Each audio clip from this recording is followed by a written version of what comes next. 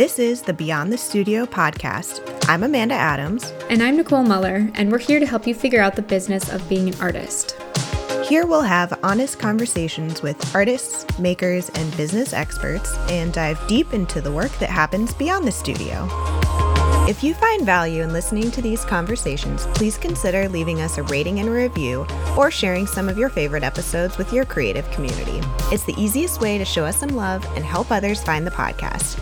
Beyond the Studio is a fiscally sponsored project of Independent Arts and Media, IAM, a 501c3 nonprofit organization. You can now make contributions to the podcast by going over to our website, beyondthe.studio/about. Just click on the button that says Donate Here. All donations made through IAM are tax deductible. Your support is greatly appreciated and goes directly towards sustaining the work of the podcast. If you're a fan of the podcast and want to share what you're learning beyond the studio, please consider submitting to our Listener Spotlight to be featured on our social media channels. It's also the best way to pitch yourself to be a guest on the show. Just follow the link in our show notes or on the contact page of our website, beyondthe.studio. And thanks for listening. Well, Maria Brito almost needs no introduction. She's a renowned New York-based contemporary art advisor, author, and curator, a Harvard graduate, originally from Venezuela. She's built her 7-figure art advisory and consulting business after quitting a terrible job as a corporate attorney 13 years ago. She's worked with more than 450 contemporary artists in many different capacities, including Banksy and Ai Weiwei, while at the same time having worked with clients ranging from Sean Diddy Combs to Gwyneth Paltrow, dozens of Fortune 500 C-suite executives, Broadway producers, and more.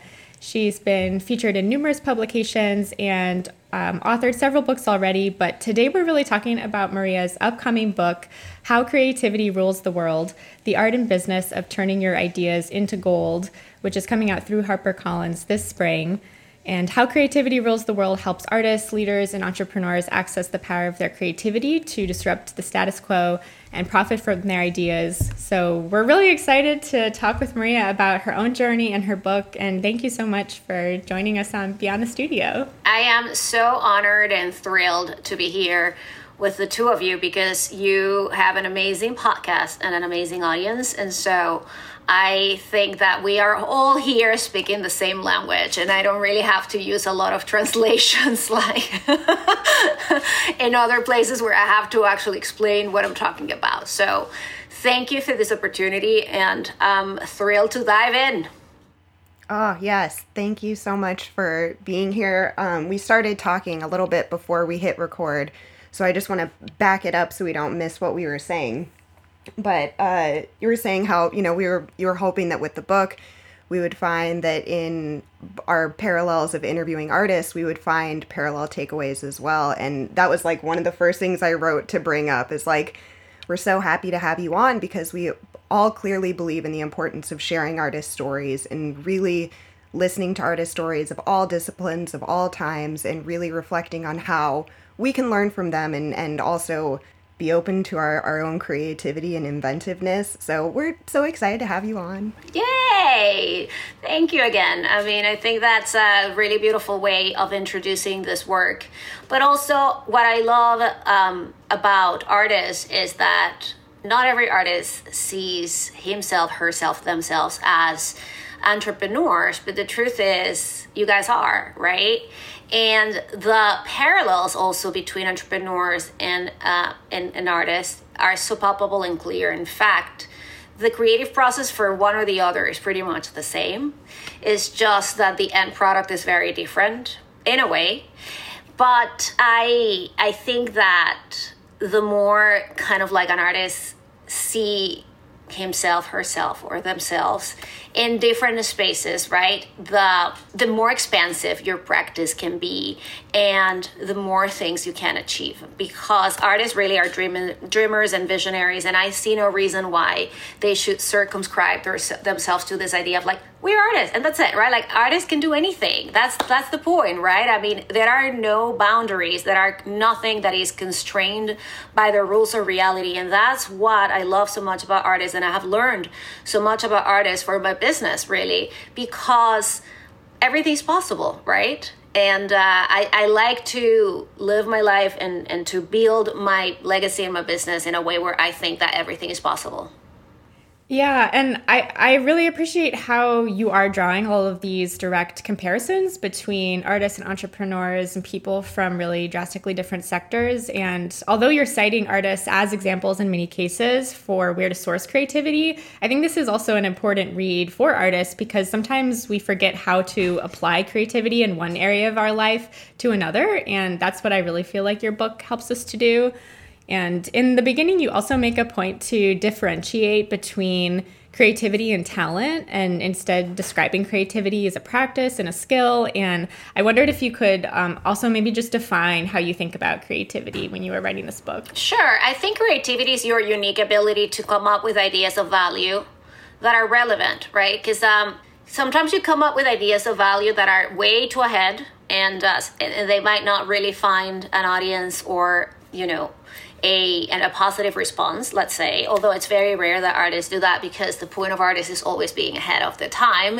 And they have to bring value, right? You have to be moved by a piece of art. You have to get education. You have to bring, maybe a connection that wasn't forged before, opening paths for people to learn something. Talk about what's being left unsaid, which is one of the reasons why I love art so much, is that some things that are so hard to talk about, the things that are taboo, the things that other people are afraid of saying out loud, artists have a license because it's art and because it comes from the soul and because it comes from their hands, and this is how they are living in the moment. So creativity is that unique ability to come up with ideas of value, whatever form you have decided to express those ideas, whether it is a canvas, a sculpture, a book, or an invention, a car, any of those things that make the world around you a better place. Yeah, I just also really appreciate your spirit of optimism and this belief that everything is possible. And I just couldn't help but feeling when reading your book what a gift this was to all of us in the midst of a collective crisis of coming through this pandemic, to basically hand us all a guide on how to transform our circumstances using creativity into something really exceptional. And how I also interpreted your book, and you talked about this at the end, is it being a sort of guide for how to navigate change, which is something we're also, constantly in the midst of, but to do it with an attitude that is really hopeful and optimistic, which is something I think a lot of people have struggled with these last few years. And you weave together a lot of your own story in this, and you're such a perfect example of these things. And I also want to get into your own personal journey and what led you up to writing this book. And so I wondered if you could share a little bit of your own story and how you've navigated big changes in your own life, particularly when you broke away from your old corporate job and decided to become an art advisor. Yes, well, I just want to make sure that people understand the difference between optimism and toxic positivity, right? Like, the toxic positivity is like, yay, whoo, I'm amazing. Like, the whole world is collapsing around, woo, yeah. No, it's not that, right? I think that optimism is always this kind of like, it's a trait and it's a skill that you build. It's not necessarily something that you're born with, but it's the desire to see the glass half full, and also to think about that the future is going to bring things that are better, right? I mean, it's people who say that the best is yet to come, right? That kind of thing, right? It's not like waking up every day and just faking a state of mind, because life is complicated at times, right? And by the same token, like, being negative all the time and angry and because I didn't have this and because I didn't have that, and because that is also not, there's really very little that can come out of that in the long term. I understand, like, phases are okay, but if that is the only phase I'm not sure how interesting you will be in the long term, for yourself and for others, right? So my life has been always, surrounded by moments where, and a bunch of things have happened in my life that are miracles, honestly, because I am a lot of things that were not meant to be, basically. And so when, I grew up in Venezuela and I wanted to be a singer and a performer. And that was really a talent that I had as a child. And as long as it was the school play, as long as it was that type of thing, my parents were cool with it because it was like, oh, she's so cute and talented. And the teachers were like, she's really, really good at this. And when it became a little bit more serious and people started calling me for auditions and paid gigs and tours and whatnot, my parents said, that's a job for hookers. And we are not really going to support that at all. And, living and growing up in Venezuela is very different from living and growing up in the United States, where you said, okay, the hell with this. I'm going to go and wait tables and I'm going to make money, because you do make money waiting tables, actually. And I'm going to go and move in with my friend and I'm going to end up doing my music career. That was not an option at all in Venezuela. So I got really brainwashed into the idea that to be successful and have a dependable career, you had to go to law school or you had to be a doctor or an engineer, something like super old school. And I said, okay, look, there's really the best rebellion that I can really have here is for me to be so freaking good that I am going to be able to leave this country, which is, a mess, just to put it mildly, right? And it was already a mess back when I was a child. And, now it's like insane. So that was kind of like my rebellion was like, how can I be so freaking good that I will have this, exit?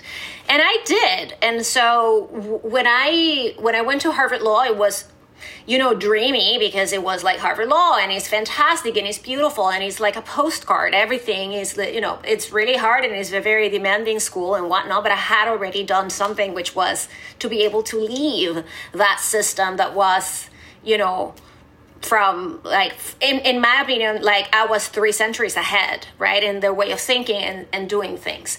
And, but obviously I was following a path that was not what I wanted to do.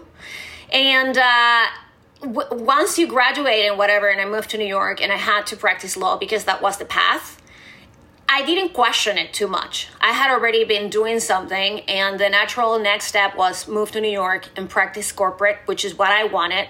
And I did that for a long time because I just got numb and I was making a lot of money, and I thought that, my life had already been invested in that path.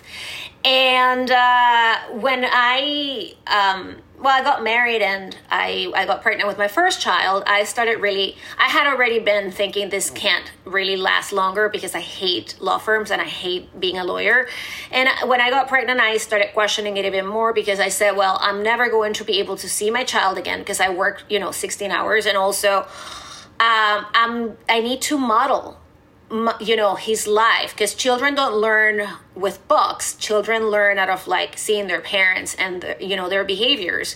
And so I said to myself, what is this child going to learn, right? That I gave up on my dreams, that I hate my job, that I'm miserable all the time. This can't be.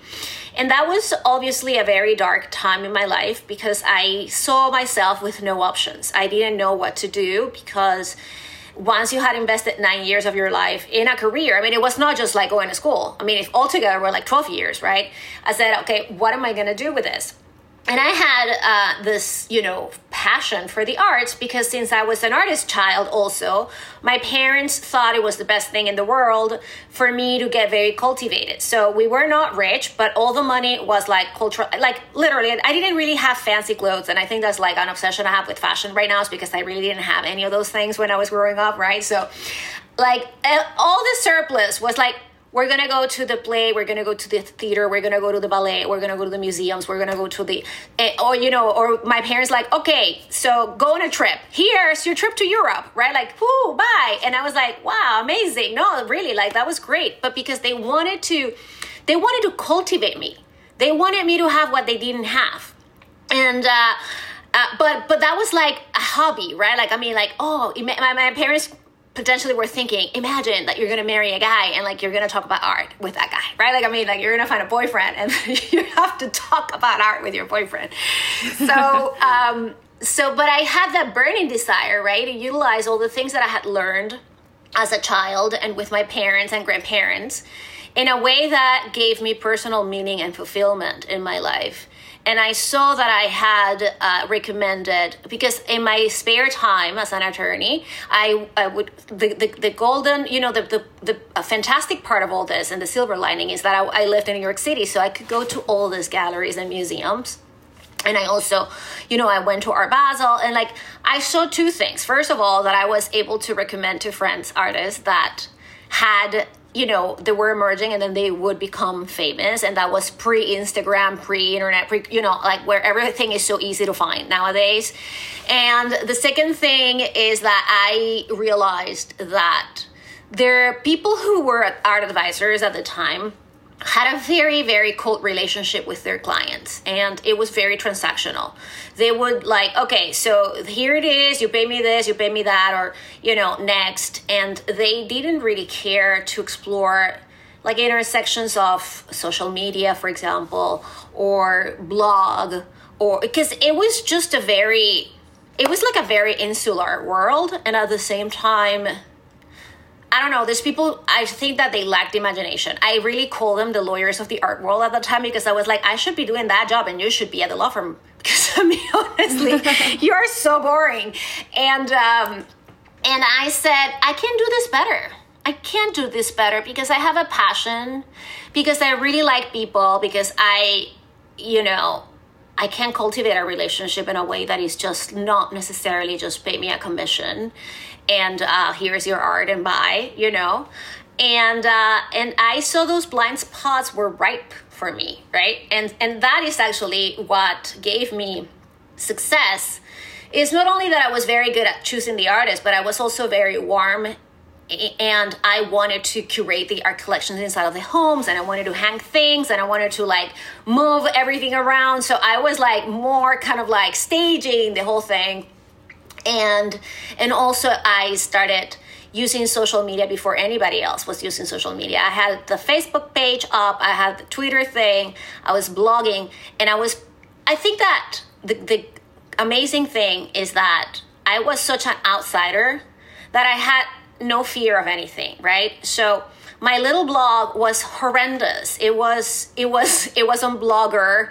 The pictures were tremendously bad. My writing was not as good as it is right now, but I was fearless. And I was like, I'm writing because, first of all, I need to understand and make sense of the things that I am absorbing.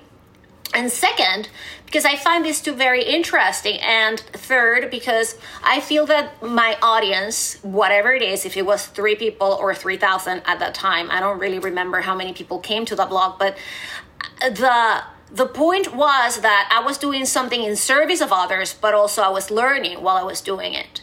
And when I started getting messages from the owners of the galleries and the artists, like, thank you for writing about me in such an accessible way, or thank you for coming to the gallery, taking pictures. And I was like, these people read at Artforum. Why are they writing to me? Like, I mean, I was like, really? Like, you really liked it? And you, like, because it's just written in plain English for 5th grade. You know what I mean? It's like, it's not written Artforum style. And they were like, no, and we want you to keep coming.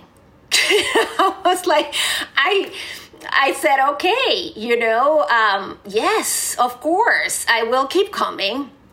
And that is how my whole social media adventure started, and my whole kind of content component, which continues to be so important for my business in many different ways, started because I realized that nobody was doing it, and that space was up for grabs, and I went and I grabbed it.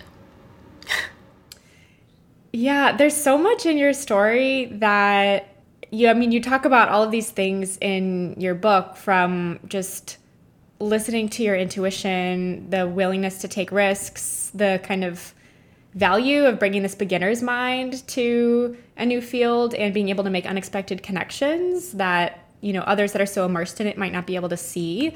But I also can imagine that making that shift must have been incredibly scary, and it takes such a strong sense of self to feel like, you're going to make this decision, but there is real risk involved. And I just wonder, for artists that might be, or, anyone considering a life change, where they feel like the stakes are sort of high, and how to make those pivots. And you talk about ways to do this in your book, but I just wonder, how have you been able to kind of cultivate that sense of risk-taking, or that ability to listen to your intuition and know when you really need to make a change?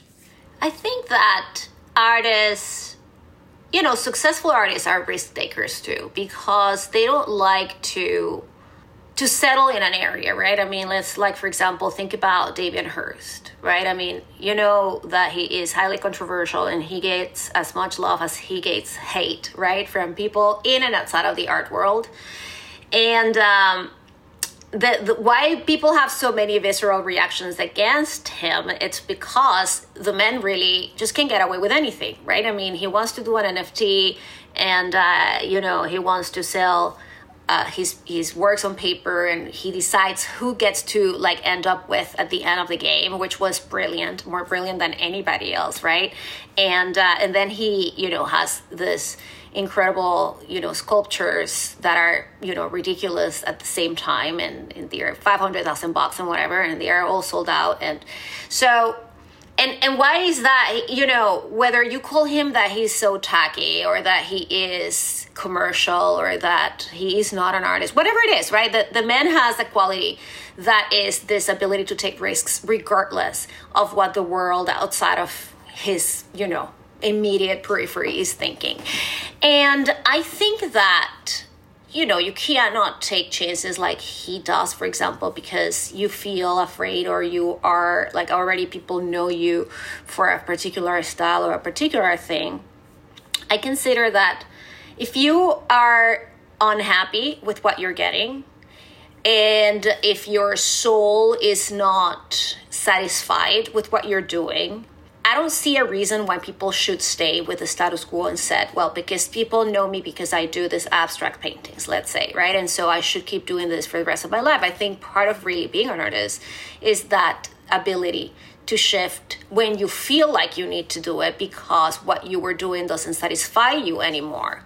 And a girl, a couple of weeks ago, a student at the Art Institute of Chicago actually told me, being an artist is really hard, she said to me. And I said, well, being a dentist is hard, and just as hard as it is to be an art advisor, everything is really hard.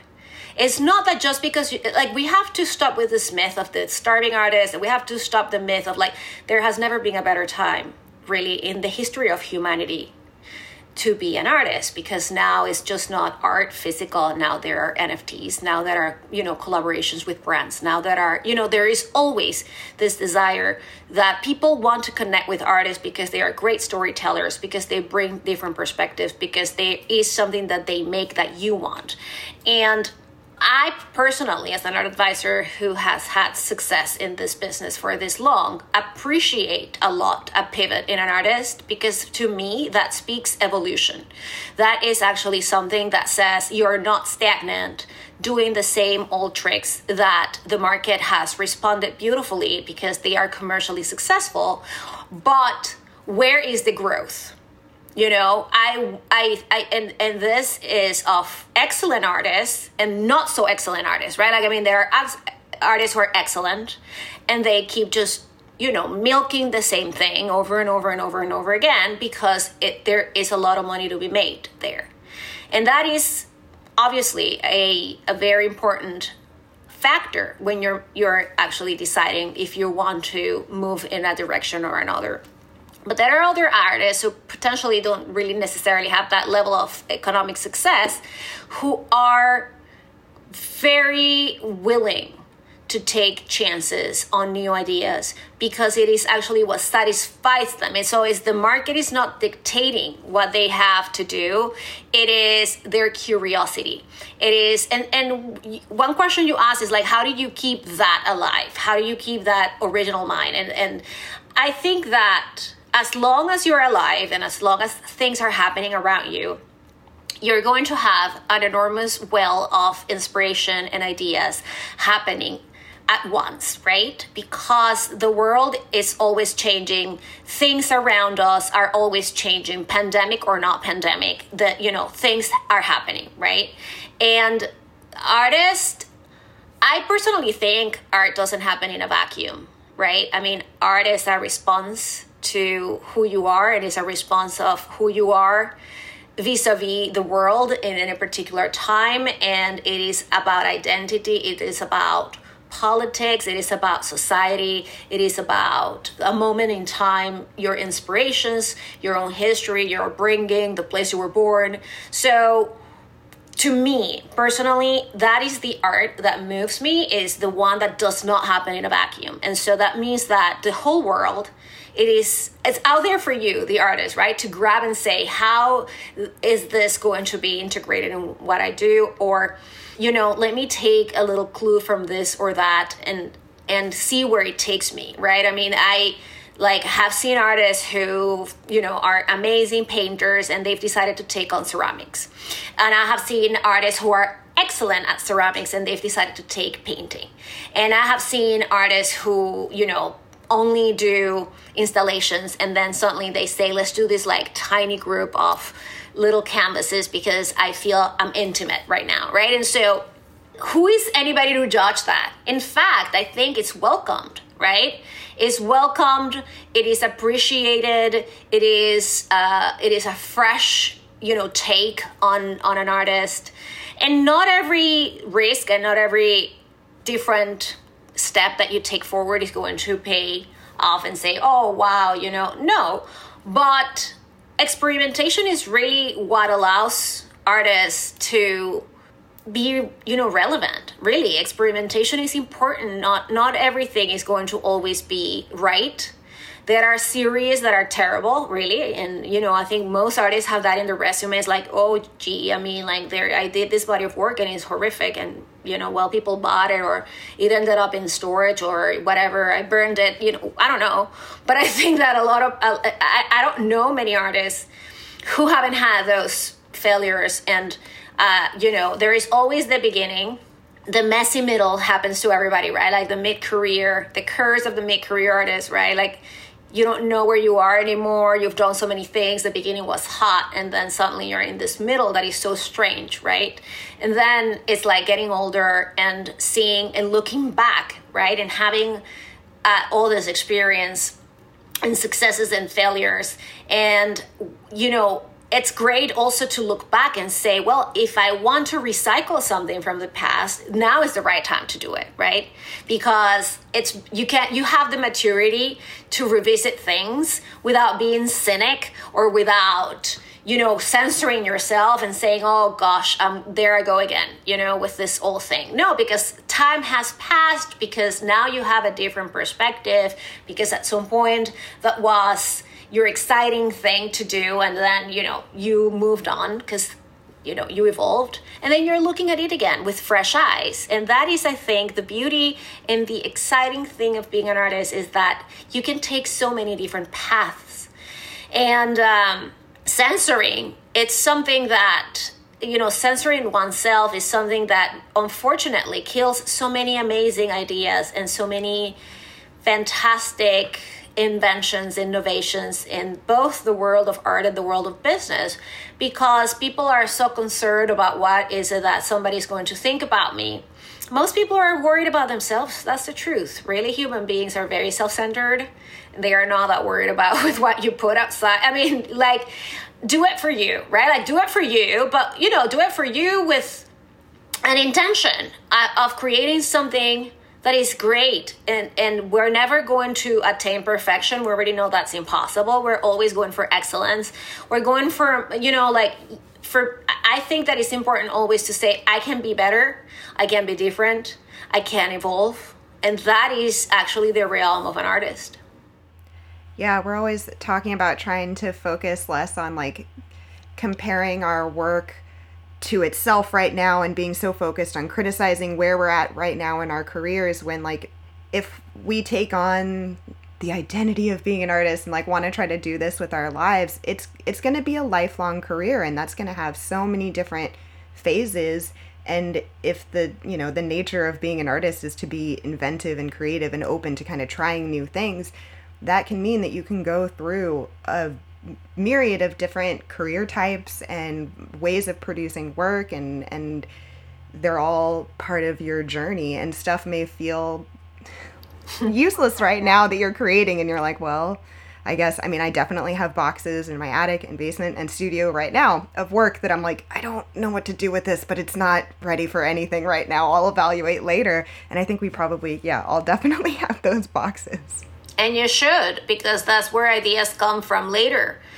Everything that you have done and everything that you have learned and everything that you have stored in your brain, even if you don't remember it now, is there for a reason. And that's where ideas come from. And that is why it's so important to be here and now, attuned to the present, because 3 seconds later is going to be the past, right? But we want to be able to say that we have so much that has happened that we can find the answers to those solutions, or to the problems that we're constantly kind of trying to solve, right? How do I become better? What is my next big thing, right? It is all inside of you. And of course, in the world around you, obviously, because you have accumulated this incredible amount of experiences and, learning and the work that you have made and the things that have happened. So it's always kind of like a symbiotic relationship, you and the world, and nothing ever goes to waste because you already made it. Even if you decide to discard the things that are in your attic and like the things that you don't know what to do with them anymore, they already existed, and they somewhere inside of your body and your brain and your mind and your soul, they are there imprinted somewhere, and they are there to help you either decide that that's not what you want to do, or think about how do you make it better, or think about how do I incorporate this in the future in a way that it gives me a sense of accomplishment, a sense of that I did the best that I could. And that is kind of like the benchmark, right? It's like, it's not how can I be Picasso? It's like, how can I be the best that I can be with what I have? And I think that we're so harsh usually measuring ourselves against other people and having all these kind of weird comparisons because of social media and whatever. And that is not very helpful, right? It's just, I think the best way to compare your work, if you want to do it, is with your own.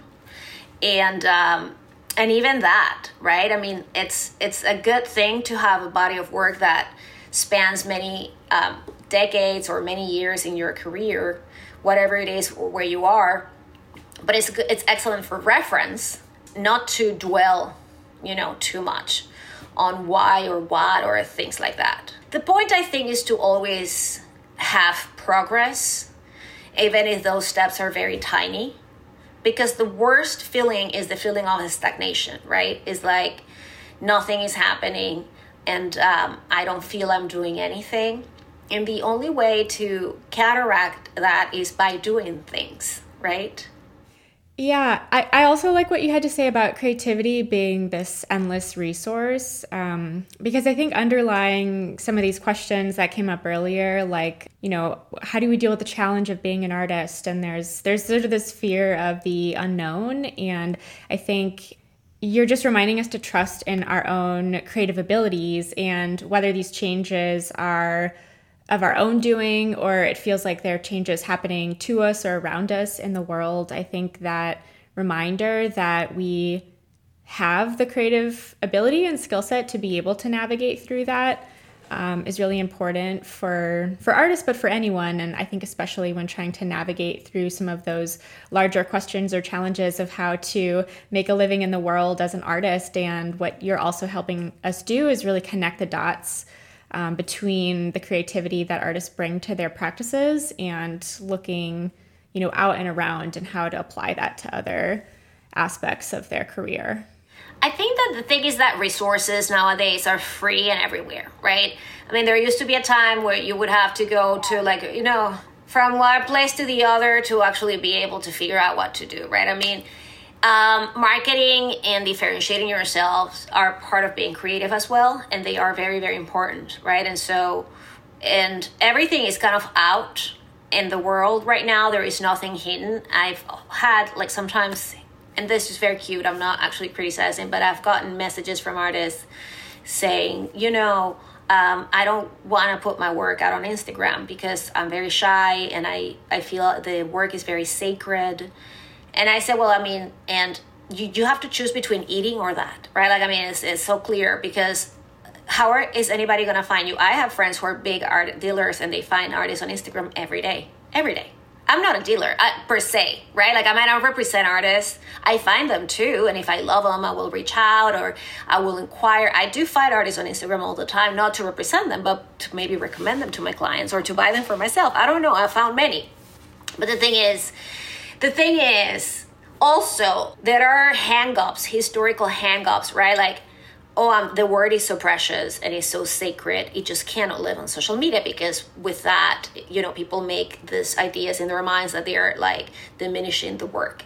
And that is, again, like a hang-up from history, the way that things are being taught in art schools or whatever, that make absolutely no sense with reality, right? Or I'm so shy, and I'm an introvert and this and that. Well, we live in a world that actually requires a lot of different other skills, right? And thankfully, if you're doing it through a social media post, you don't have to be in front of an audience of 500 people who, you're going to be terrified of, like, oh, they're going to boo me or whatever, right? Like, it's just a freaking picture. If people say it's ugly, then you take it, I don't know, like, I mean, yes, unfortunately, we're exposed to people's hates and like dramas and their own projections of who they are and this and that, right? But not everybody has the luxury to just be anonymous, because at some point in their career early on, they did their thesis, and Hauser and Wirth came and offered them $1 million. Like, I mean, not everybody has that luxury, right? Of like saying, right. I got an amazing gallery from the get-go, and they did all these promotions for me, and they placed all my works in all the museums around the world, and I will never have to market myself because I am shy, because I think the world out there sucks, and because social media is horrific. Which are perfectly normal things that anybody can think about social media or marketing, right? But because not everybody has the luxury of having a gallery to knock on your door and say, you focus on your work and we do all the marketing, and you just have to be a private persona and don't worry about that. That doesn't work anymore. Yeah. Right? But by the same token, think about this. If all these artists who are using social media and getting found by Hauser and Wirth and by Gagosian, and because it's like, it's about the repetition of the imagery, right? Like, if you start seeing something you love and you see it more and more, you want to inquire, what is that? And what is that? And what is that? And what is that? And then one day the thing shows up on the booth at Art Basel, and this is an artist who just started showing things on social media and hustling, right? And so yes, marketing and putting yourself out there is scary, but it is also a creative skill, right? And how you differentiate yourself from the rest of the world and from the myriad of other artists who are out there doing the work of, using hashtags and whatnot is right now is part of how artists are being found in the world. And these resources, again, didn't exist not too long ago. It was really like you would have to call, you would have to send submissions and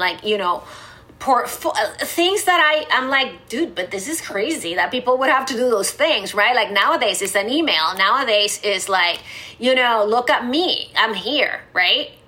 And some people get found faster, some people take a long time, and some people honestly are not necessarily making what the world wants to see right now.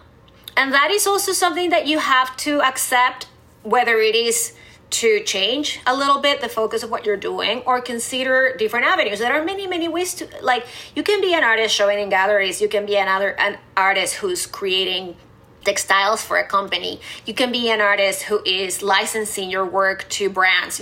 There are so many ways that you can be an artist and make good money out of it. I've known so many people who have created brands out of their illustrations, and they are making millions of bucks just because they had the desire to be inventive and innovative, and they were cartoonish, so they created dolls and they created t-shirts, and then it grew and it was cute, and there was wallpaper, and then people in Spain called them. And so I've known so many stories like this, and then I have known the stories of the ones who said, I only want to show a Gagosian, and nobody called, and the people who called, they didn't want. Right?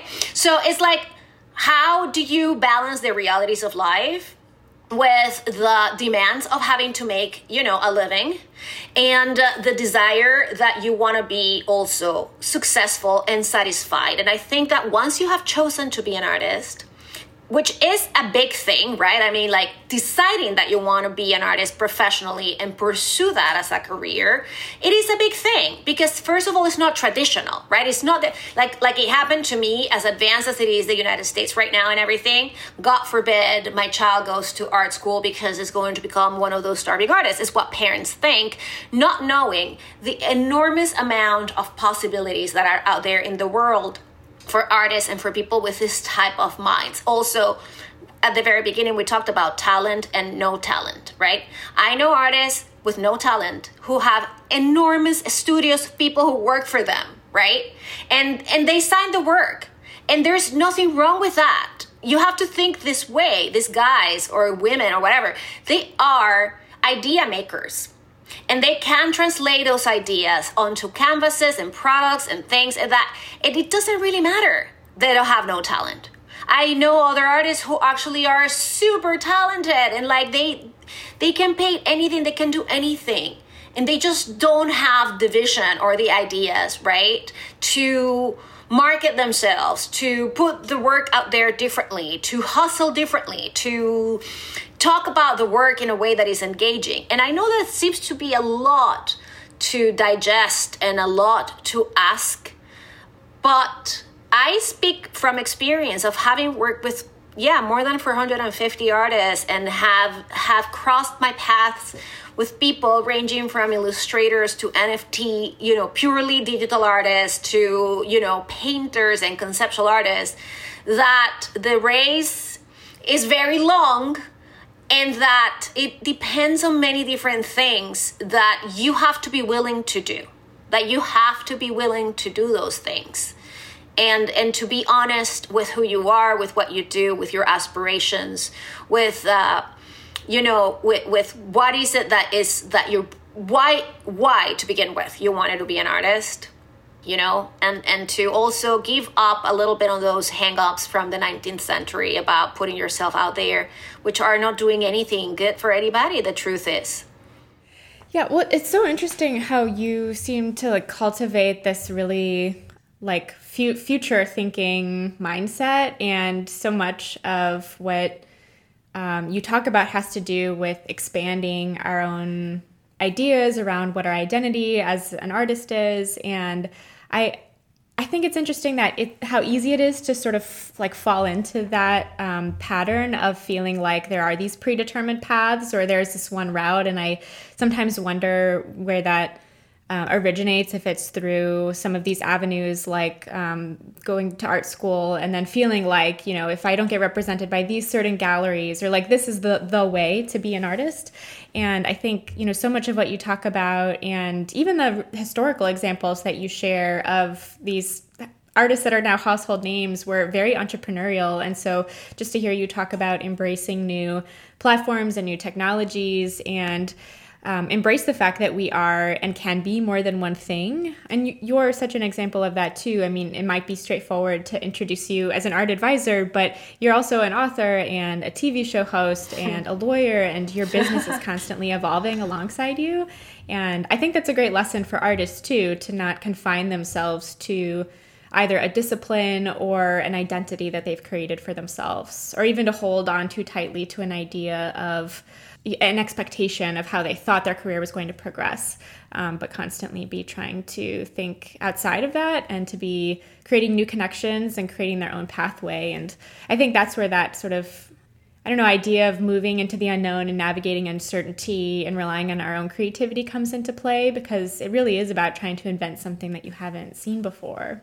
Yeah, and it's all about identity too, right? I mean, the unique ideas that come from you and the way, there are no two identical human beings in the world. Even if you have an identical twin, you are going to have a lot of different feelings and sensations and outlooks and mindsets and learning and experiences and everything, right? And so the things that are so unique to you should be, I quote Eric Parker in one of the chapters, and Eric is a very dear friend of mine and an amazing artist. And he said something that it always resonates with me, which is, An artist like him is making art to extend an invitation to people to enter his world. It's not an imposition. He doesn't have an agenda, right? He's doing things that come from being alive in the now, from paying attention. He said, my work in the 80s and 90s has really nothing to do with the work that I'm doing right now. And this is a guy who's had museum shows around the world. This is a guy who, was represented by Mary Boone, was represented by Casman, right? Like, I mean, this is an artist who's serious about what he's doing, but he keeps evolving and he keeps his mind open. And if like a company that makes skateboards call him to do a collaboration, he will. If he can produce multiples and they sound fun to him, he will. If he can't, there is no right or wrong. And there is always this kind of like the consistency of the work, it's his, but it doesn't really look at all like it was at the beginning of his career. And in the middle of his career, it looks very different than probably what it's going to be many years down the line. And the idea of that, the invitation to your world, it's something that I think artists should always have in mind. It's an invitation. It's not an imposition. It's not an agenda. It's very empathetic if you think about it, right? Like, because you want to do the work so people actually, they don't have to like it, but they have to approach it a little bit so that you can imprint something in the minds and the hearts of those people who came a little, forward and say, I want to look at that. That is like interesting. It's calling my attention. And, there is also the rise of the self-taught artist, although Alison Zuckerman also corrected me on a few things, so that like every artist is kind of self-taught if you were like a child who, loved to paint and, things like that, because it's something that is within and it's inside of you. I mean, it's very unusual. I don't really think that this happens, and I didn't go to art school, but correct me, like you would find people in an art school programs that had no inclination to be an artist, right? Like, I mean, like, oh, I woke up, like it happened to me that I had to do something because my parents thought that was the right thing to do. And listen, half or maybe more than all the people who graduate from law school end up doing something else, right? But an artist who's like showing up for art school and say, I didn't want to be this, I have no intention of doing this, or I don't know how to draw or paint. That doesn't happen, right? I mean, so it's like this idea. Yeah, if they're there, they're committed. Right? I mean, no, it's like you have a desire to do something because you are good at expressing your emotions and your feelings and your ideas in a particular medium, whatever it is, collage and painting and drawing and sculpture and ceramics, I don't know what, right? And where I was going with this is that, being an artist is not that hard. It's not that easy, but there are many ways, like we said before, that you can put what you're doing out in the world. And you also have to be very honest. So, seriously, you have to be honest with what you're making and why you're making it. And the rise of the self-taught artist is what I was talking about before.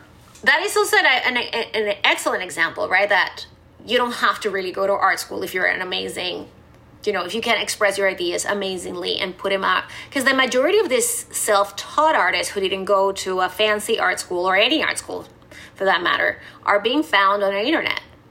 And they are nobody's asking them, and like, can I see your report card or like your grades from your MFA? Like, and nobody's asking that, right? Yeah. So, there are paths to success, and they are out there in the world. Once another boy told me, nobody wants me because I didn't have an MFA. And I just, look, again, I'm not a psychiatrist or a psychologist to take people out of their hang-ups and their negativities. I mean, that's not really what my job is. But I can see how a lot of people stand on the way of their own success by believing certain things that are irrelevant at this point, are totally irrelevant. I mean, you can have a guy like Beeple who sold his NFT for $69 million at Christie's, right? And like, this is a guy who is navigating happily now the worlds of fine arts, even though he has no clue. He has said, I have no clue what anything is in the art world. And he's also happily navigating the world of NFTs and the metaverse, right?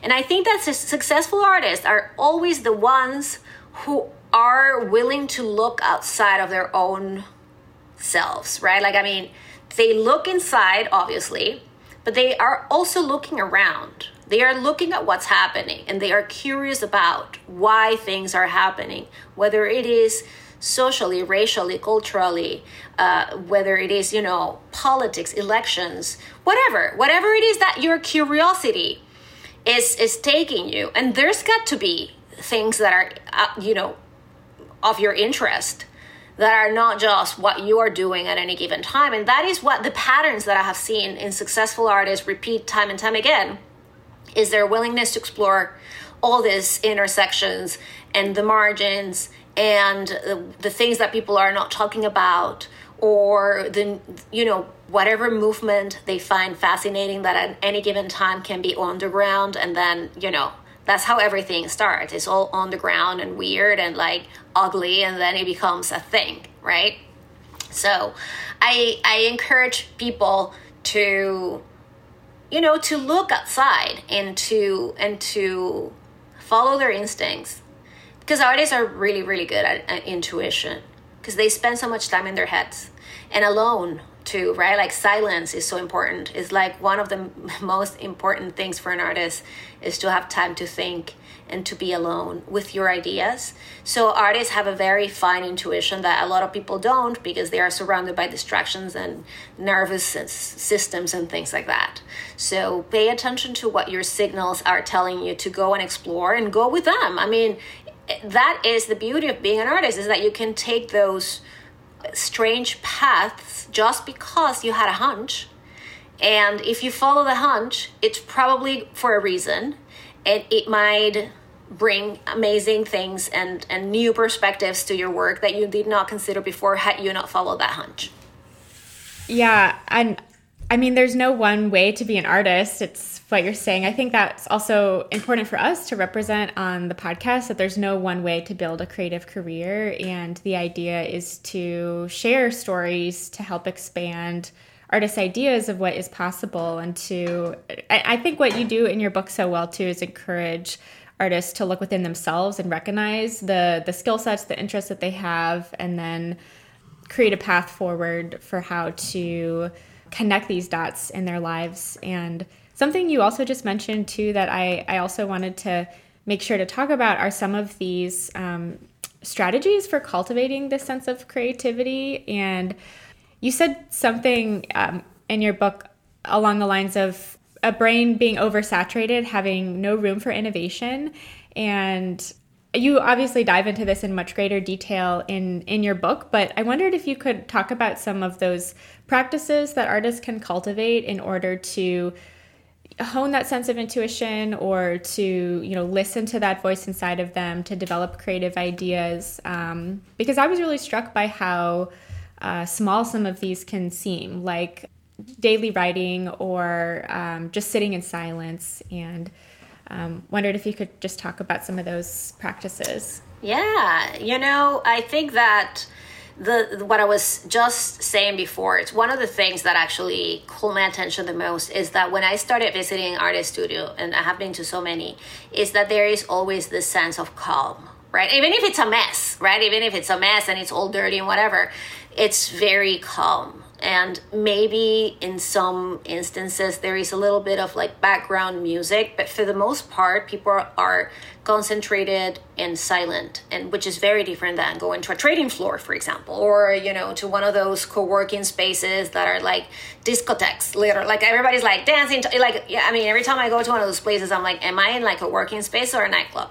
So I think that, you know, one of the examples that I give in the book that I actually love is the story of Georgia O'Keeffe, and how she was always silent, right? And even her husband said and described her as robust and silent and intense, because she was like, everything was poking through her eyes. I mean, I would not imagine what it is to be standing in front of Georgia O'Keeffe, but, you know, she really protected her silence and her solitude fiercely. And that doesn't mean you have to be alone. I mean, like, people tend to think in extremes. I hate that, right? Like, I'm not going to do that. Of course not. But, you know, you can spend 10 minutes a day just being with yourself. And I don't think this is difficult for any artist, right? Like to spend 10 minutes in silence thinking about nothing, or just like, people sometimes are very nervous, and I understand. We've been through two of the most difficult years in human history. There's, of course, a lot of anxiety surrounding us, but anxiety doesn't go away just if you think more of the anxiety. Like, if you know what I'm saying, like, you know, the more you think about, like, it doesn't get any better, right? Like, it's when people are like, so you know, the story of the entrepreneur or whatever, who's so burnt out that the only solution they have for their burnout is to do more work. Have you ever heard of that? Okay, so it's the same thing. Like, anxiety doesn't go away by you thinking about the problems. You know, it's just, I feel like we all live it. It just does not really, like, if anybody has done that, I'm sure they are thinking about it this second. And because it just doesn't, right? So in the history of people putting together, in a way, scientifically, the steps to creativity, right? Which is not how I approach that in my book at all, but this, because I have learned and read for 13 years so much literature about being creative in every field.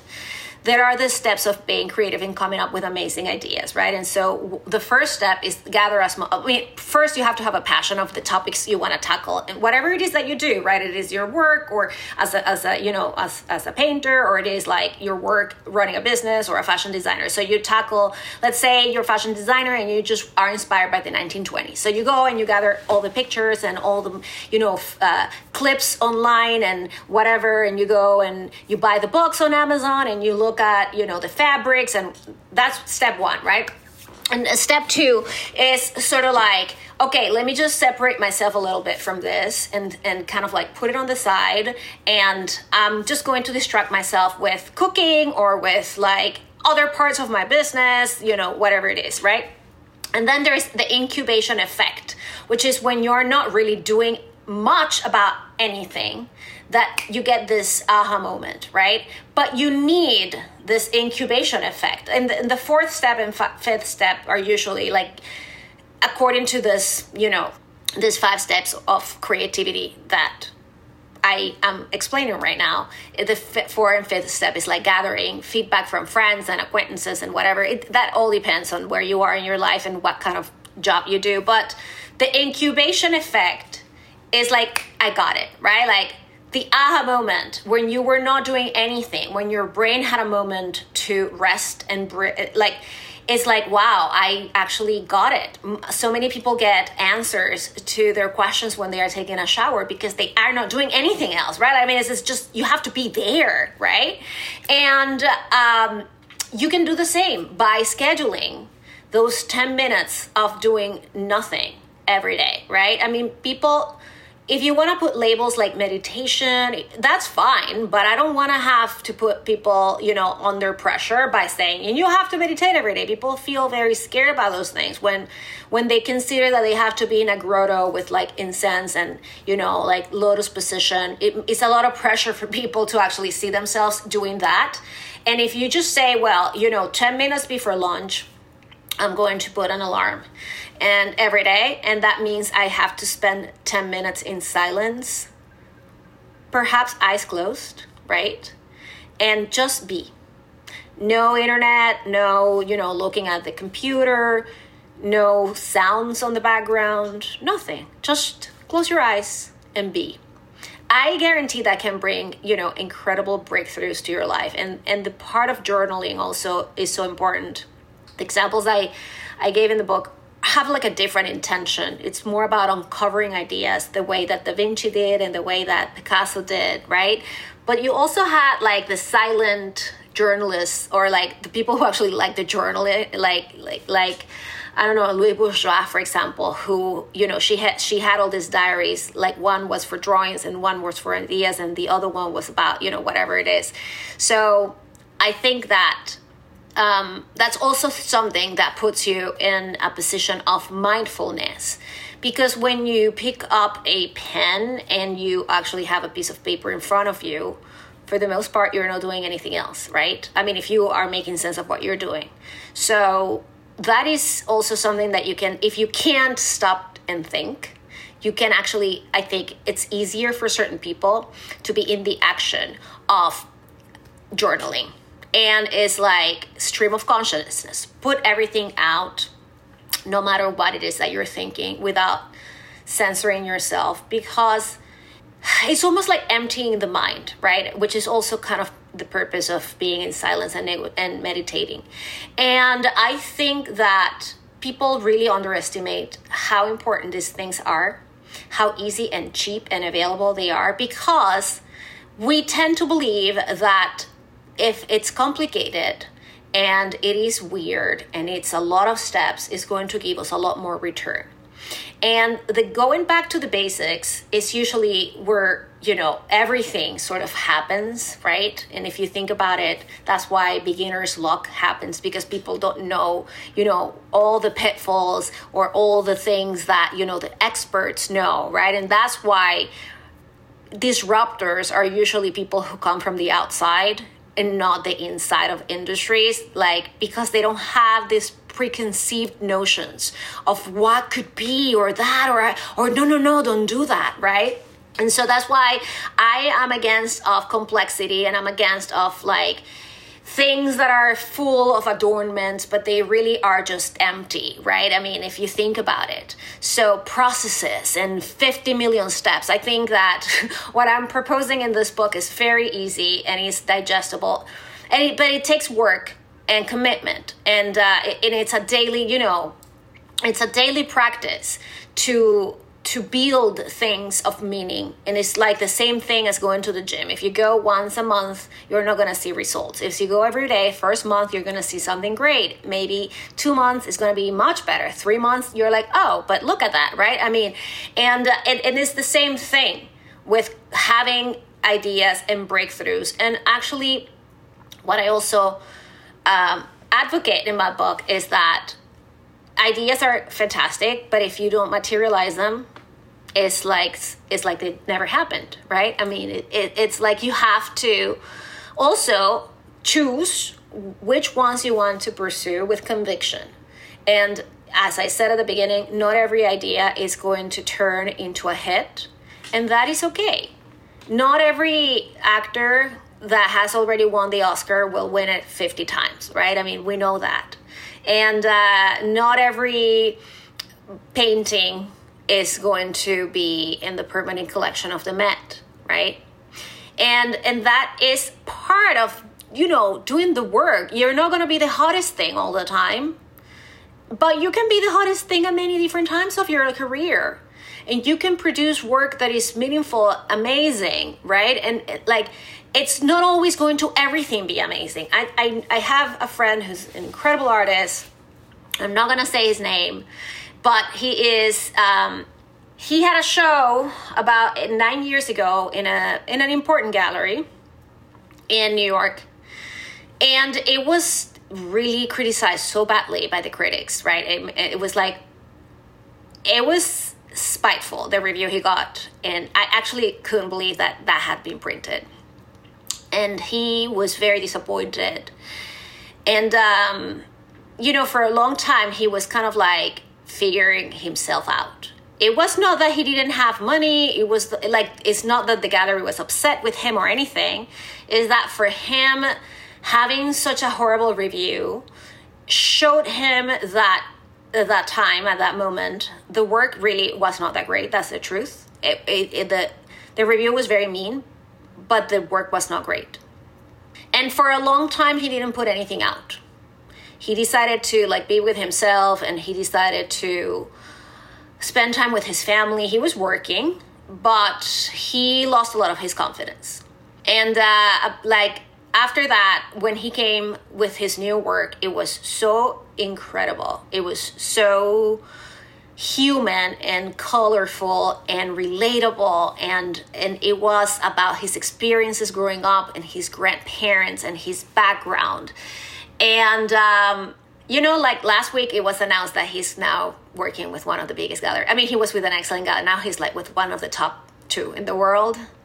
And I felt so happy in my heart for him, because I knew that he was already moving in the right direction, and that he was having this phenomenal, incredible moment, and that his work was really representing what it is inside his soul. But at that time, I remember that show, obviously, because it had been such a blow in his confidence.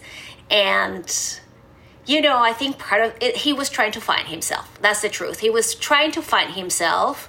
And he thought that by being a little bit more conceptual and a little bit weird and a little bit like nobody understands, he was actually going to hit the nail of like the fancy, the critics. And actually he hit like the critic the wrong way. You know what I mean? So you are not always going to have the Oscar winning work. And I think that you have to be cool with that. And that is part of like experimenting, failing. I put in my book the story of Marcel Duchamp coming to the United States after his work had been like, that was worse than anything. That was so crazy that even Teddy Roosevelt had written about it. It was like he went to the Armory show and he saw it and it was like, what the F is this? What is this work? I mean, everybody made fun of Descending Woman number 2 because nobody understood that a woman could be portrayed as this cubist and abstract, forms that were geometric. And that actually was the beginning of modernism for, many of the historians and people who like to put categories on things. And it opened the door for Marcel Duchamp to move from Paris to New York. And when he moved to New York, everybody knew him already because the painting had been such a parody, right? Like everybody was like, we love him. He's totally, it's totally crazy. This man went with this crazy thing. And you have to really, and at the time it was a failure, right? I mean, like he was hurt.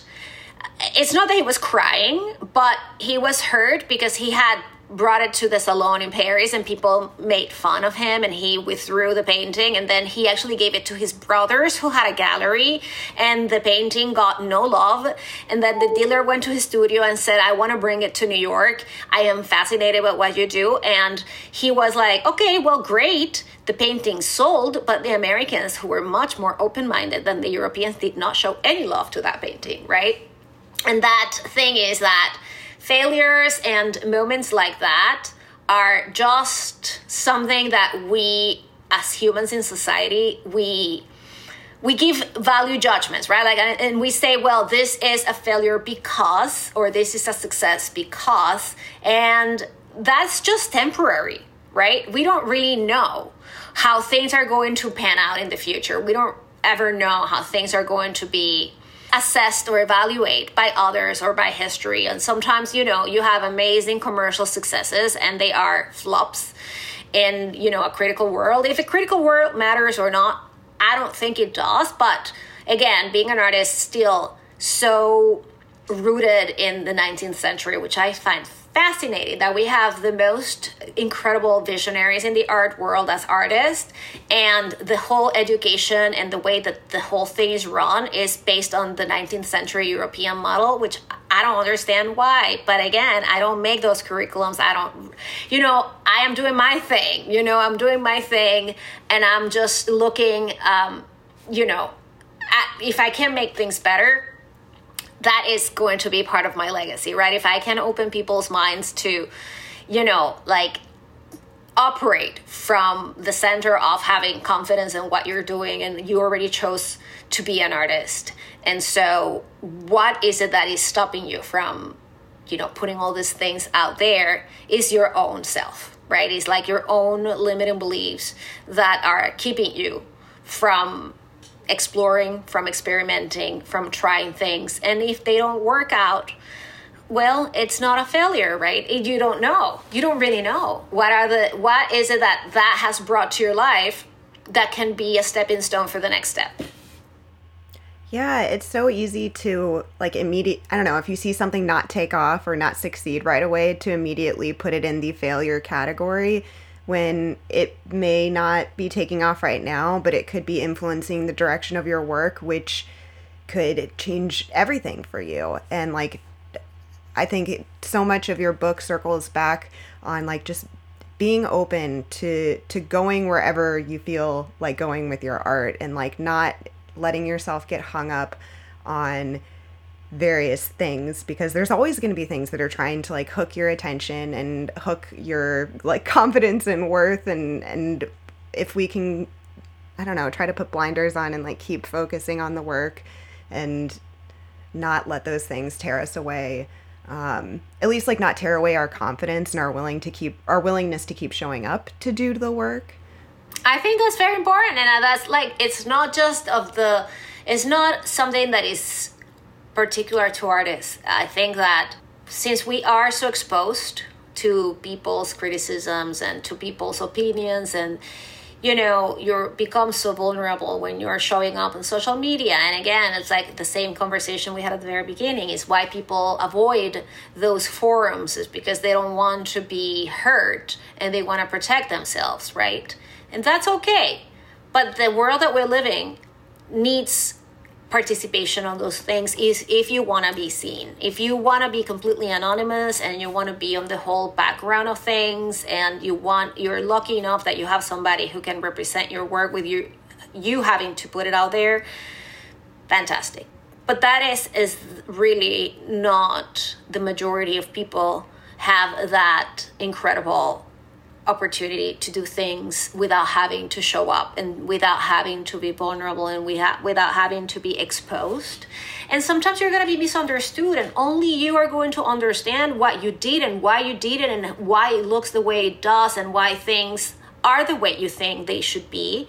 And you have to honor that for yourself. Sometimes you may get feedback and it might not be pretty, and that is also information you have to acknowledge. And I'm not saying embrace, but at least, like the case I just spoke about before of my friend who had that horrific review that was so mean.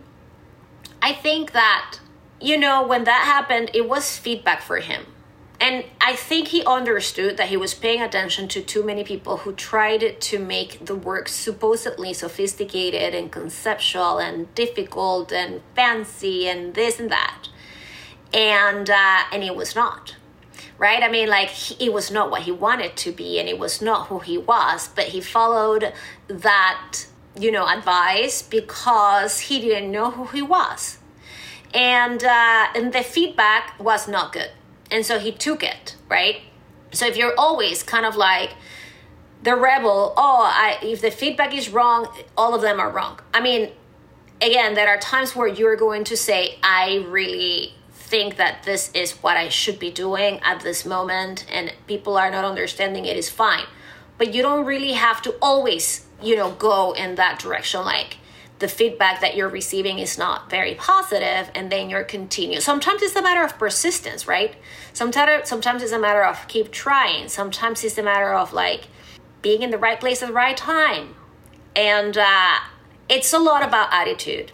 It's about openness. It's about, I think that being an artist also by nature, you are generous, right? Because you want to show things to the world that the world will not find anywhere else, right? Because what you do is not going to be replicated by anybody else. And that's the uniqueness of an artist. And so you have to have that generosity in your spirit that you're willing to share. And that is a point of view that sometimes helps people move past their dramas and their shyness and their hang-ups and their fears, is that you're doing it with a spirit of generosity. You're sharing with the world what you know and what you do, and you want them to get to know you and what you do through this particular way. And things can take whatever turn because it's out in the world, and that's okay, and that is okay, right? And you accept that, and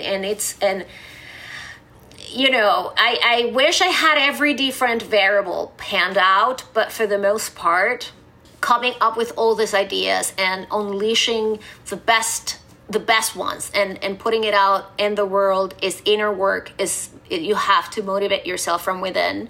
That's also one of the things that is part of being creative, is that no amount of money is ever going to satisfy you if you don't have it from within, right? If it's not something that you want to do and that you feel that it fulfills you. And, artists have this thing that they have to be making things. it's like you can't stop making things, right? You have to be in front of a canvas, or you have to have your hands in the, you know, in the mix of, you know, whatever it is, the ceramics and, you know, the powders and this and that, and like, or you have to be sketching, or you have to be designing something. And so means that there is energy inside of you that is propelling you forward. As I said before, action and these little steps all the time are the ones that are taking you to the place of conclusion, or maybe it's not conclusion, but it's beginning, right? They might be steps that take you to a thing that you never thought about before. And that will open another path for you and another path for you. And routines are also super important, right? Like I talk about that all the time in the book, is how having structured routines that you break willingly, right? That you are, you know, where you find your groove is like, oh, let me just have this routine and see where it takes me, and see, you know, like if I do this thing every day, when can I move far away from it? When I can improvise? When can I play with a medium? When can I incorporate something else? And that is, you know, an incredible luxury that a lot of people don't necessarily have, that you can really break with everything that you've been doing to experiment with something else and see where it goes. And it might be a happy accident, right? Like many of the things that Jackson Pollock, you know, was doing were like, he just went with them, and he already knew so much about mediums, and he already knows so much about painting, and he already knew so much about canvases. And like, he's like, you know, what if I tuck this thing onto the floor and get crazy, you know? It might seem so easy right now, right? But at the time it was radical. It was pretty radical, especially looking at this from the inheritance of Impressionism and Cubism, and then ending with this craziness of abstract expressionism was a big deal for these guys to be doing something so strange. I mean, yes, there were so many things that happened at the same time in the United States that brought this to the forefront. But I think that people who are like that, wanting to take chances, are the ones that, you know, have the happiest careers and the most successful ones. Yeah, you had so many reflections in the book through art history, and I found so many of them really comforting to recognize that, like, artists throughout history are facing so many of the same, like, if you get it down to the basic of the problem, they're dealing with the same things that we're dealing with now, of like battling yourself in the studio and trying to get your work in front of people, and like trying to get comfortable with getting your work in front of people, and so many other things. And I really appreciated your perspective on that. And I think we had maybe talked about the art history part of it a little bit before we hit record. So I wanted to make sure to reference that, because I thought that was such an important aspect of your book. Yeah, I mean, you know, what I love about history is that it's not that it repeats itself. It's just that since we're talking about habits, and we're talking about attitudes, and we're talking about things that are part of the human condition, if they worked 40 years ago or 600 years ago, right? Like if we think about Da Vinci, and we think about Picasso, and we think about Elon Musk, or, you know, like, because I love this people, right, like, who are always kind of inventing the future. If we think about those people, their attitudes are very, very similar. Yes, I mean, they spoke Latin, and they lived in Florence, and they did all the things, right? And they moved differently, but the attitudes, thankfully, recorded history has given us all these clues about how people thought their worlds, and how they behaved, and how they interacted, and what were the things that they were doing every day. And so, you know, like everybody, oh, but I'm not Leonardo da Vinci, but I'm not him either, and neither are you, but you are you, and you can do things that can help you elevate whatever you are doing, right? And they can make you a better person. And the other thing is that these guys were marketers too. You know what I mean? Like, these guys were like kissing the Medicis, you know what I mean? Like their rings and their asses, you know what I mean? Like whatever it is that they had to kiss, they sort of did. I mean, Michelangelo was like, you know, a little bit of a rebel too, and he didn't want to paint the ceiling of the Sistine Chapel, but money talks, baby. You know, like they paid him amazingly well, and he did it, and It's not that he just ran away, right, and said, catch me if you can, little Pope, because I'm not going to do this. He actually did it, right? I mean, Picasso was a marketer. And the best way that he found is that by being so prolific, there was never a lack of supply to be everywhere that he wanted to be if he would have wanted to be everywhere, which eventually he was, right? But it's not like, imagine if Picasso would have been alive, he would have been one of the 10 richest men in the world right now, because he would have had so many different ways of getting to people, right? And he would have invested his time and his money in so many different ways. And he was extraordinarily wealthy when he died. And there was a guy on social media, I hated him. And he's like, of course Picasso was wealthy because he was born so rich and he was an aristocrat. I was like, no. Picasso wasn't rich when he was born, Picasso was born out of his dad was an art teacher, and his mom was a housewife, and he had his siblings, his 2 sisters, right? And the family had to move from town to town because they had no money, basically. So if that's rich, I don't really understand how that can be. Yeah, I mean, of course, he was born in Europe, but that doesn't mean that because he was born in Europe, he was rich, right? And I hate when people do that and say, well, but he had this and I didn't have it, right? Because that is actually shooting yourself in the foot immediately. Like, you're just taking yourself out of the possibilities of greatness just because you find ways to say, and I can't do this because that's not me, right? And nothing is really written in stone. Nothing is like, oh, because you were not that, you cannot be this. Or because you were not right on the right side of the tracks. Or because I was born in the wrong side of the tracks. Oh, no, because I was this. Or because I was that, right? There is always this kind of excuse. And again, I think it has to do a lot with the way that art education has been given formally to people, that there is almost like this kind of like, and you have to suffer tremendously to actually see success in your life. I mean, I think suffering is part of growth, and all humans, whether they're artists or not, they suffer. And, and again, but it doesn't have to be a badge of honor all the time, right? I think that if anything that I have learned from people who have seen tremendous suffering, like war and devastation. I wrote about somebody in the book who was a soldier for the Iraqi army, and he was an artist, but he had to be drafted because when you live in Iraq, that's what you do. And that man saw everything. He saw people dismembered in front of, like, for ages, right? And this guy is like amazing. He just doesn't, he had to confront his demons, but he doesn't have to utilize that to say that he didn't accomplish, right? He actually got that in his life, and he used it to be a better person.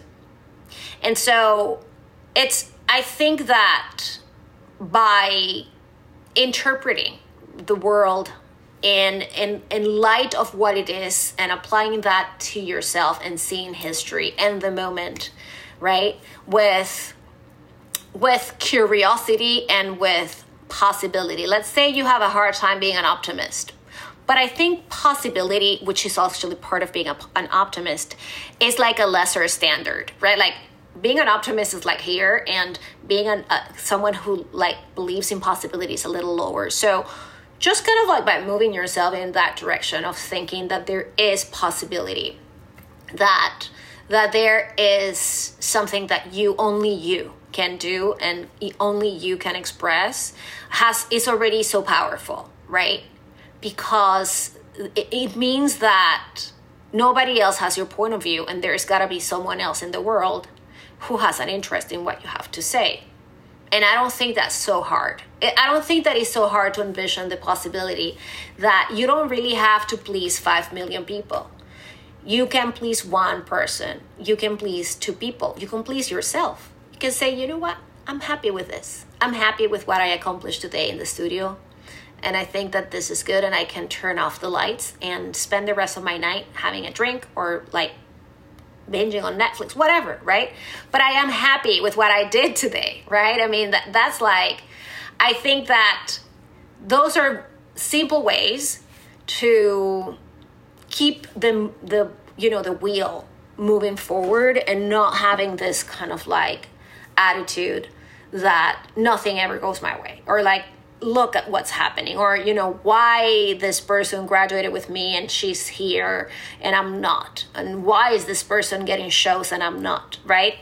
But I think having an attitude of celebration and gratitude, because look, I mean, if you're listening to this podcast, you're better off than, you know, 90% of the world, right? And you have a smartphone, and, you know, you speak English, and look, I mean, it's as simple as that, right? And you have a pair of earphones, and this, you know, like think about the enormous amount of resources that are free almost, like, and available to you, that were not really anything. Like, you know, 10 years ago, you would not have had this opportunity. You know, 10 years ago, you would not have been able to be discovered, or like, even, you know, like all the things that have happened. So there are avenues, there are paths, there are ways. I mean, the role of the artist really is to invent the future. And it's hard to invent the future when you are stuck in old ways, because that, you don't really do it. I mean, the future obviously is rooted in the present, but I think that to be able to invent it, you've got to always see that possibility.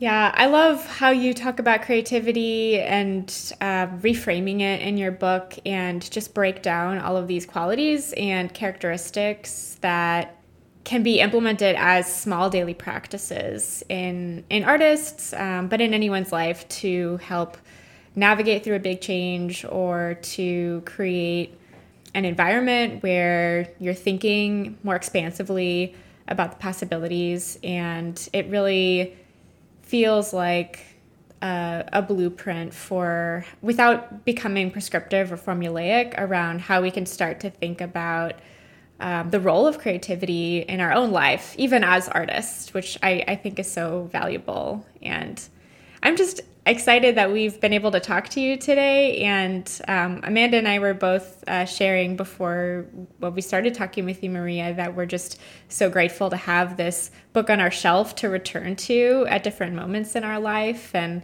I think this might have been before we hit record, but we were just talking about, you know, how timely this book feels, but how it's also something that, you know, I think we can return to in 10, 20 years, and, you know, this will still feel relevant and something that we can apply to whatever stage of life we're in.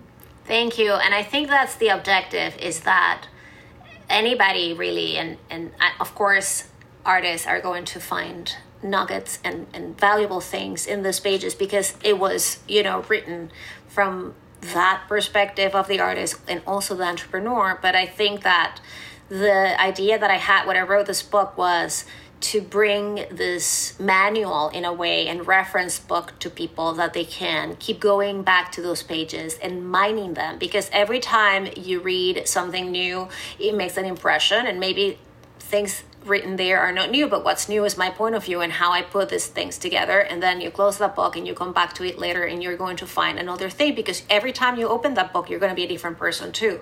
Just you have to remember that, like, you change with time. Every time I open a book that I love in the future, I'm a different person, and I get to see it with the eyes, you know, before being a mom, I saw things in a way. After being a mom, I saw things in a different way. Like, you know, now I have, you know, teenagers, right? Like, it's a different thing than when they were babies. And so all those things impact the way you see your life, the way you understand your place in time, right? Your mission, the things that you are willing to give from your heart to build your legacy, to benefit others. And, you know, I mean, I really wrote this book not for me.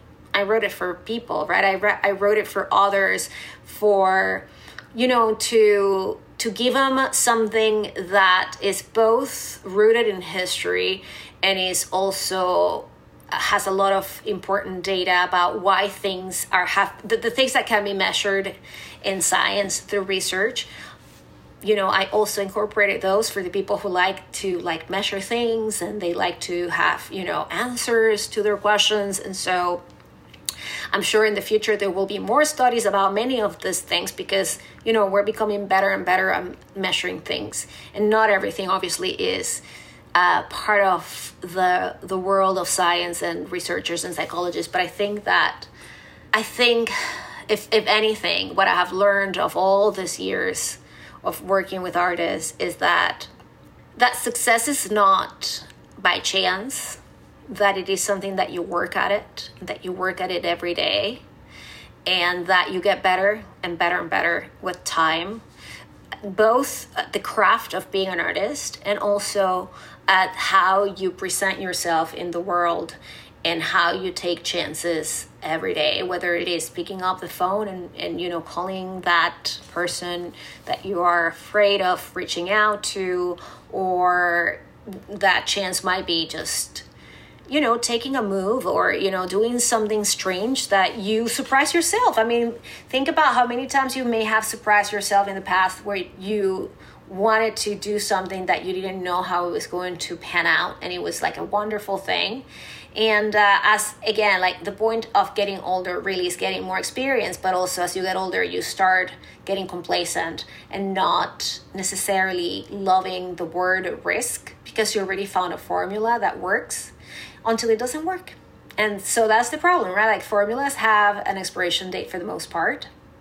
And there's nothing to feel ashamed of if you found a formula, but know that the world is very keen on seeing what is going to come out of like the no formula part, right? Like, what if like you actually throw 7 different things out there that we haven't seen that are going to surprise you and delight you too? And that's the cool thing. It's not just for the world, it's for you.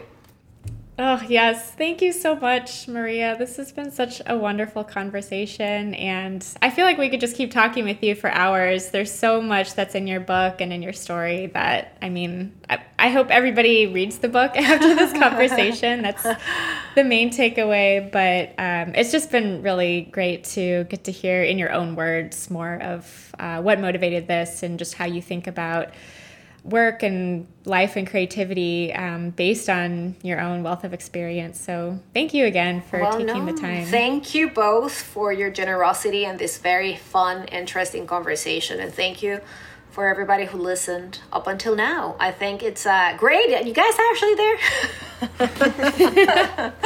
After all this time. Is anybody out there? No, thank you. And consider yourselves very lucky and privileged if you are artists, because it really, I also think, is the profession of the future. I think that companies are going to start calling artists to sit on their boards because you guys see things differently. I think that governments at some point are also going to start bringing artists to help them with decision making and policies and things like that, because it's different, and we do need these different points of view for progress. It's very important. Mm-hmm. Yeah, amen. Yeah, thank you so much. And before we go, where can listeners find you online, find your work, find your book? Yes, so the book is How Creativity Rules the World. It's published by HarperCollins, and it's everywhere. So Amazon, Barnes & Noble, Bookshop, your independent bookstores, Target, Walmart, you name it. And if people want to go and take a look at my website, is mariabrito.com, BRITO.com. And that will have a lot of information, including social media handles. And my newsletter comes every Tuesday. It's called The Groove. And there is a form also that people can fill out if they want to send me an email. So I'm easy to find, because if you go to that website, everything is there. And the book, How Creativity Rules the World, it's out in the world. Go get it. Yeah, and we highly recommend it. We loved reading it, and we look forward to rereading it over the years. And we'll include links to everything in our bio so that listeners can just click and buy it right away. Fantastic. Thank you so much again, both of you, for your time. I really appreciate it. I love this. And, I hope your creativity rules the world. Oh, thank you. And same to you. That's it for this episode of the Beyond the Studio podcast. You can find show notes, references, and a brief summary of the episode over at our website, beyondthe.studio. While you're there, be sure to sign up for our mailing list to find out about upcoming guests, special announcements, and podcast giveaways. Don't forget, if you're a fan of the podcast, please leave us a rating and review so submit to our listener spotlight, and if you want to support the podcast by making a tax-deductible donation, head over to our website, beyondthee.studio.